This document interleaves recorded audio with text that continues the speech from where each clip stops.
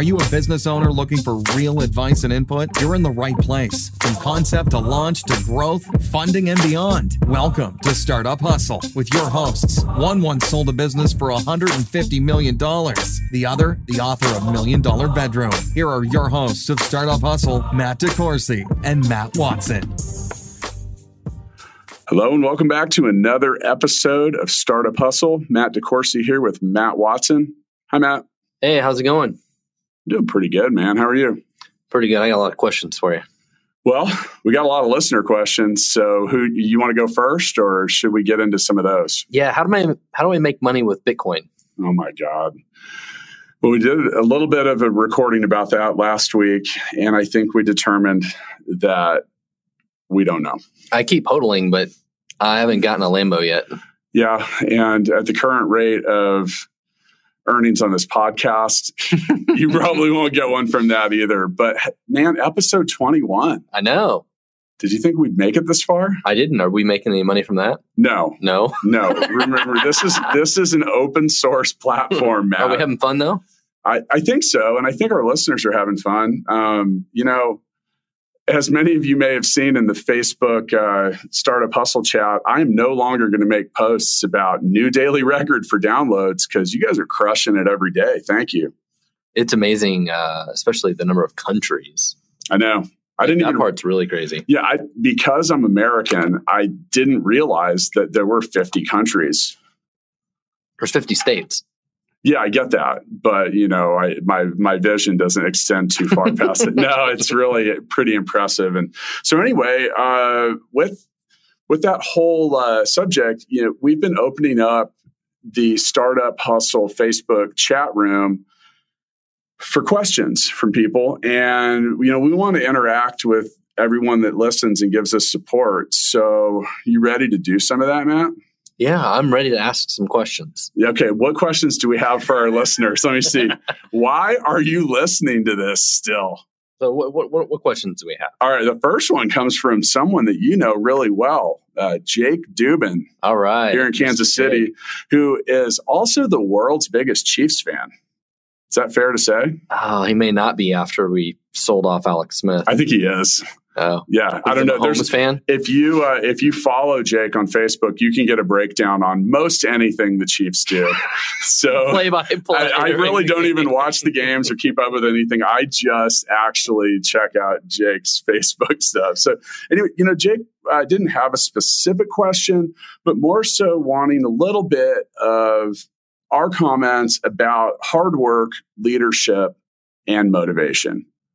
Things that are sometimes hard to find. Well, I would say the leadership and the motivation probably go somewhat hand in hand a little bit. Of one of the major jobs of being a founder or a leader is motivating the whole team, right? Like I tell people all the time, I feel like I'm a cheerleader.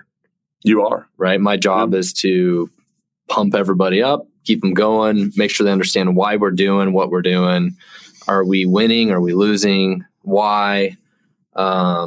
It's my job to be out in front of that, right? Or otherwise, nobody knows what the hell's going on. Everybody wants to know what's going on. So I think that's one of the key roles of a leader in any company, but especially in a startup where there's a lot of uncertainty. I think leadership goes a lot of different directions. And I think depending on what you're leading can have a lot to do with that particular direction. I have, the term motivation, I look at this a lot differently. I don't think you can motivate people, meaning like truly motivate them. I think you can spring them into action, but it's really up to that person to decide whether they're going to truly be motivated or not. You can do things that influence that and encourage it. Yes. The question is how long does that magic potion last? So unless people are truly motivated and want to do something, it can be hard to keep that going on their behalf. But a positive, well-defined, and productive outlook is a good way to lead things. That being said, you can push or you can pull. There are different people that respond to different things. I personally don't do that great with like pushing. You can pull me along, but it depends on how you're pushing me. Now, for me, you can push me by working hard, and I want to match that. I don't want to be the person that's not working the hardest. So that kind of goes into that hard work part. And I think that a lot of times you're just a hard worker or you're not. How do you feel about that? I think that is in your DNA. Yeah. Same thing with leadership. People that are natural born leaders, it's just sort of in their DNA. My oldest son is 8, and he is exceptionally bright, but socially awkward. But he thinks he's the leader at everything. Like, you can put him out on the soccer field and he's the worst player on the team, but he thinks he's in charge and he's telling everybody what to do. Like, it's just a natural thing. It does kind of start with that, though. Like, a lot of, and what you're talking about is confidence. And if you're not confident as the leader of your team, oh God, it shows. I mean, right away. And that's sometimes a personality thing, like that's people, my son's personality. People that are outgoing often make decisions quickly, sometimes hastily, but they don't mull it over. They don't have a hard time saying yes or no. And as a leader, be prepared to be decisive, but at the same time, like, you don't necessarily want to be flighty. Well, your comment earlier about motivation, some of my employees in the past, they've been very motivated. They've done a lot of hard work, all of those things. But for them at some point in time, they're like, well, do I want to keep doing this, or do I do something else? Or am I excited about where the company's going? Am I excited about the product? Like, if you can figure there's still part of that of like, these people are motivated, but it still takes leadership to keep them kind of inspired to be motivated towards wherever they're going. They need to be motivated to be moving towards getting something that they want. It can't always be what you want. Now, that being said, maybe that motivation revolves around, I don't know, could be compensation. It could be something different. But if people feel like they're getting what they want out of life too, then they're very happy helping others do the same. So that's kind of one of the things I think the final note we'll leave there on leadership is, be careful with the promises that you make too. Like, I can make you one promise. Things are going to change. So if you're not ready to deliver, be careful, because you can very quickly erode the confidence that the people around you have. Okay. We're going to change. Now I'm going to mix. I actually have these written down here. I'm going to mix the order up a little. Taylor Monks, how you doing, buddy? He'd like to know what kind of marketing activities have yielded the best ROI for us, and also some comments about marketing with a small budget. Well, I think the key there is identifying your market segment, or sometimes, as you like to refer to it, as your herd. Yes. And getting that herd down to the smallest size possible. One of the problems we have as entrepreneurs is we want everybody to be a customer. We want to make everybody happy. We want to solve everybody's problems. I don't anymore. I gave that up. But it is the worst thing to market to, right? You can't market to everybody that you solve all problems. So you got to find the smallest size herd you can find and then go kill every one of them, or get money out of them. However that works. I love the killer mentality here. Really I feel like I'm watching a caterpillar turn into a butterfly at a minimum here. A lot of that, the whole small budget thing. Well, first off, we talked about this in our How to Start a Startup series. Some of the grassroots marketing tips. You can control your own effort. And one of the things that I did when I first started, just to use the $1 million bedroom timeline, I was maybe a year or two into this, and we're doing a lot of marketing stuff, is I made sure to take a little time each day and do short-term, mid-term, and long-term things. Like, certain types of SEO are long-term. You're probably not going to see a result just spending one day doing it. But if you do 15 minutes of it a day for a year, oh my, you get a lot. Like that, the actual website that I'm referring to and thinking about, I still get results from some of the SEO I did like 9 years ago, and that doesn't come fast. So some of the things that you can do that will help you with a small budget is like Matt mentioned, find the herd. And people are like, well, where are they? There's like literally thousands of groups and communities on Facebook that you can join and talk to people about what you do. You can get involved. Like, a lot of people that know us actually are from a Facebook community for startups here in Kansas City. That's actually how I met you. Well, and at a minimum, if you can narrow the herd down to 10 people, you can go find all 10 of them on LinkedIn. Sure. Yeah. Right. And that's another thing, LinkedIn has groups. I don't think they're as effective as Facebook, but, creating content. Now, if you're going to go and introduce yourself to this herd, it helps to have some credible material with you. Like, don't just show up and start spamming these rooms. Check out my site. Like, Like you're promoting some kind of shill coin. Yeah. Yeah. You're really stuck in the cryptocurrency today. So, but the point is there's a lot of things that you can do with your own effort. Now, and in regards to sales, the more eyes you put your product in front of, the better chance you're going to have to possibly sell something.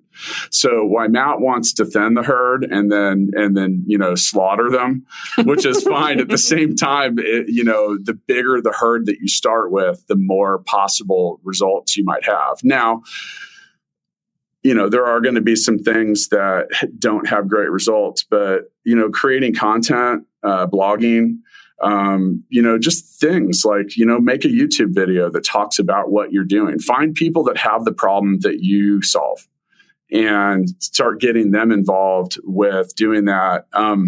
It takes a long time to do some of this stuff, but when you find, and the reason is you have to try a lot of different things. So when you find something that's really great, then you really get to go. Well, we did have a whole episode where we talked a lot about traction channels and marketing, and a lot of trial and effort. Yeah. We had a whole episode about that. And that was the go-to-market strategy. I think that was part 4 of the How to Start a Startup series, if I'm right. Yeah. It's either 3 or 4. It's one of those. I think the key is, we're talking about best marketing ROI. Content marketing is definitely a good one. It's more not a fast return, but it'll get it. More of a long-term play. But you can use that content in a lot of ways. Like, hey, find those 10 people on LinkedIn and send them a link to your content, right? But one of the struggles we had is, so at Stackify, for example, like there's 2 million Java developers in the world. Like, okay, I can try to market to all 2,000 of them. It takes a big budget to do that. Or I can say only the ones that are chief technology officers at companies that have less than 200 employees, that have experience with Java, and they're only in Kansas. Now I got a herd. Now I got somebody I can focus on, right? Like, sometimes you just have to split it down. So there's another thing too, in return, like technically, return on investment or ROE, return on your effort, can also come by planning what you're doing. So you can satisfy short, medium, and long-term things all with one activity. Like, for example, content marketing takes a while to really be effective across a broader scale, but creating that first article that has quality material and has some value offering in it is now a great segue for you to introduce yourself to some of these people that might be in the communities that are talking about the stuff that you do. So you got short and long term there. I don't know if that has a midterm answer, but maybe it does. But that establishing yourself as being an expert and having something to say is a much better approach to introducing yourself to new and interesting people than just showing up and saying, "Hey, I'm here to sell you something." Right? One of the best things you can do is meet with people and give them something. Right? Yeah. Well, like, for example, I do that with Gigabook sometimes. Like, hey, man, just try it out. I'll hook you up for free for a while. Right. So, okay. And we're on to the final phase of Listener Questions Volume 2 with Senue Montoya. What's up, buddy? This guy is one of our rock star listeners. Thanks for your help with the Startup Hustle Facebook chat. He's one of the administrators, right? Yes, he's probably the reason those of you that just been in have actually been approved to be in. But yeah, this dude's got a lot of hustle, has, was it dronequote.net? He wants some comments. I had made a comment in the chat room that, my personal saying is that success demands payment in advance. And until you accept that, you're probably not going to be successful. It's, that kind of came from my research that I did for my book, Balance Me. And I was talking to high achievers. And for those of you that don't know, I kind of track down people that are really good at what they do and make them tell me their story.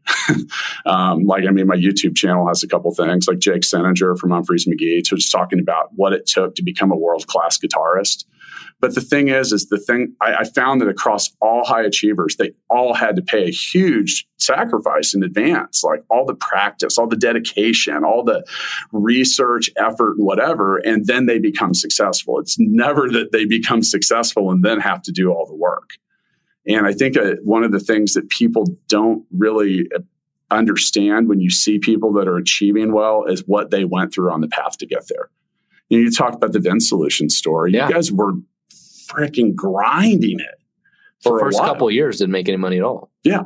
Yeah, and you weren't exactly working 40 hours a week either. Oh, working a lot more than that. Yeah, and I find that same story. If you're not willing to do the work, don't expect. There's a very small distance between good and great, and it's usually related to that ability to pay in advance. So Niue also would like some information. Do you have any other comments on that, sir? No, I think you nailed it.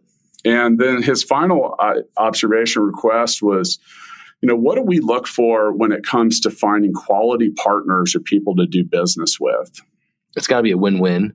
Correct. So, for example, at Stackify, there's a couple different partners that we're talking about doing some business with that they have the same exact customers. They have a similar product, but we don't compete. We align really well, and it's like we can cross-sell each other's solutions. Maybe we can do a little integration. One of the biggest mistakes we ever made from my Event Solutions days is the first thing we ever did is we got a big partnership that we thought we were going to become millionaires, and somebody was going to sell our product and all this wonderful things were going to happen, and it went nowhere. It's in a book that I read. It probably is in the $1 Million Bedroom. It is. Yeah. Can I point out that you're in my book and you still have not read my book? Yeah, I haven't read your book. I get it. I know. I'm going to actually, in future episodes, we'll put a poll up for this. I might just read you one page of it for the next 221 episodes. I'm sure the listeners will really appreciate that. No, you're right. For me, when it comes to a partnership, all the things that Matt mentioned, you have to find partners that are excited about being partners with you. Not that are just like, okay, sure, we'll try it out. It's got to be a win-win. Yeah, win-win. It needs a little more definition because underneath it. It's like, hey, we can partner, and I can sell your stuff, right? Yeah. Why would I sell your shit when I can sell mine? Right. Why would I pay my salespeople to sell my shit instead of your shit? Why would I sell your shit? See, that's not a good partner. That's not what I'm looking for. Because that was the problem we had at Event Solutions, right? Like everybody wanted us to sell stuff, but like, why would we sell our own stuff? Why would I sell your stuff? Well, an example of partnerships that Gigabook seeks is we look for people where what we do completes something in their model that they can't do without us. It's got to be 1 + 1 = 3. And, I talk about this a lot. I don't think I've talked about this with the mic on, but, I believe in this, there's a sales equation and you have to satisfy both sides of that equal sign. Just finding the lead isn't nearly as effective as finding the lead and making a reservation or a booking to get them in, wherever it is they need to be. So like when I look for partnerships with Gigabook, I'm looking for companies that are going to benefit from that. They have the ability to drive huge amounts of users.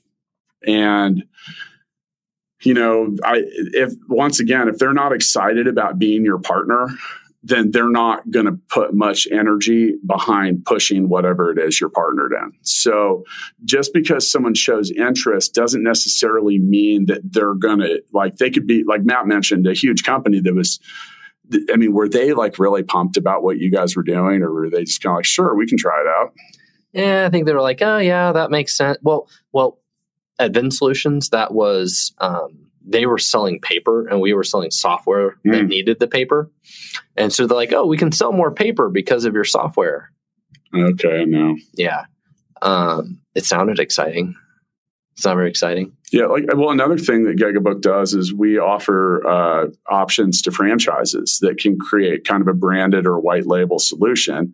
And it gives that partner the ability to share revenue with us on a product that would be completely non-existent or not able to be developed within their means without the partnership.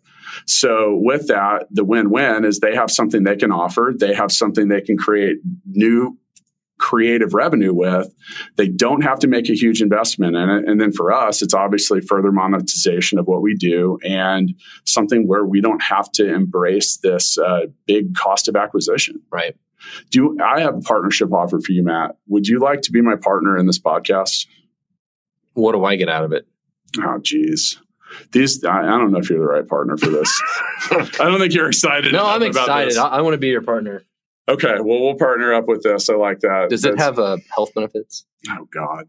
We're going to have to do an episode about hiring. When someone shows up and wants a job and their first question is, what is the compensation? Wait, I have a better one. Ask me if I want to be your partner on this podcast. Do you want to be my partner? How many vacation days do I get? A lot? You get a lot of them. They start right now. Shit.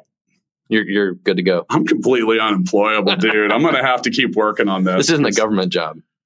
I know. I don't think I qualify for any of them. This is a startup job. We have 3 benefits. You know what they are? Hard work, long hours, and low pay. I'm in. Although the benefits part would be a huge upgrade from some of the things in my past, maybe. So, hey, everybody, thanks for listening. Hopefully this got some of your questions answered. If you're listening to this and you have questions, you can come ask us. Go to Facebook, search Startup Hustle Chat, join our community. We'd love to hear from you. You guys are as big of a part of this as we are, so keep asking questions, especially when they're directed to Watson. Join our herd, and we'll help you hopefully find your herd. Yeehaw. Thanks so much for listening to this episode of Startup Hustle with Matt DeCoursey and Matt Watson. For more great content and to stay up to date, visit startuphustle.xyz. And if you enjoyed today's episode, please rate and subscribe, and we'll catch you next time on Startup Hustle.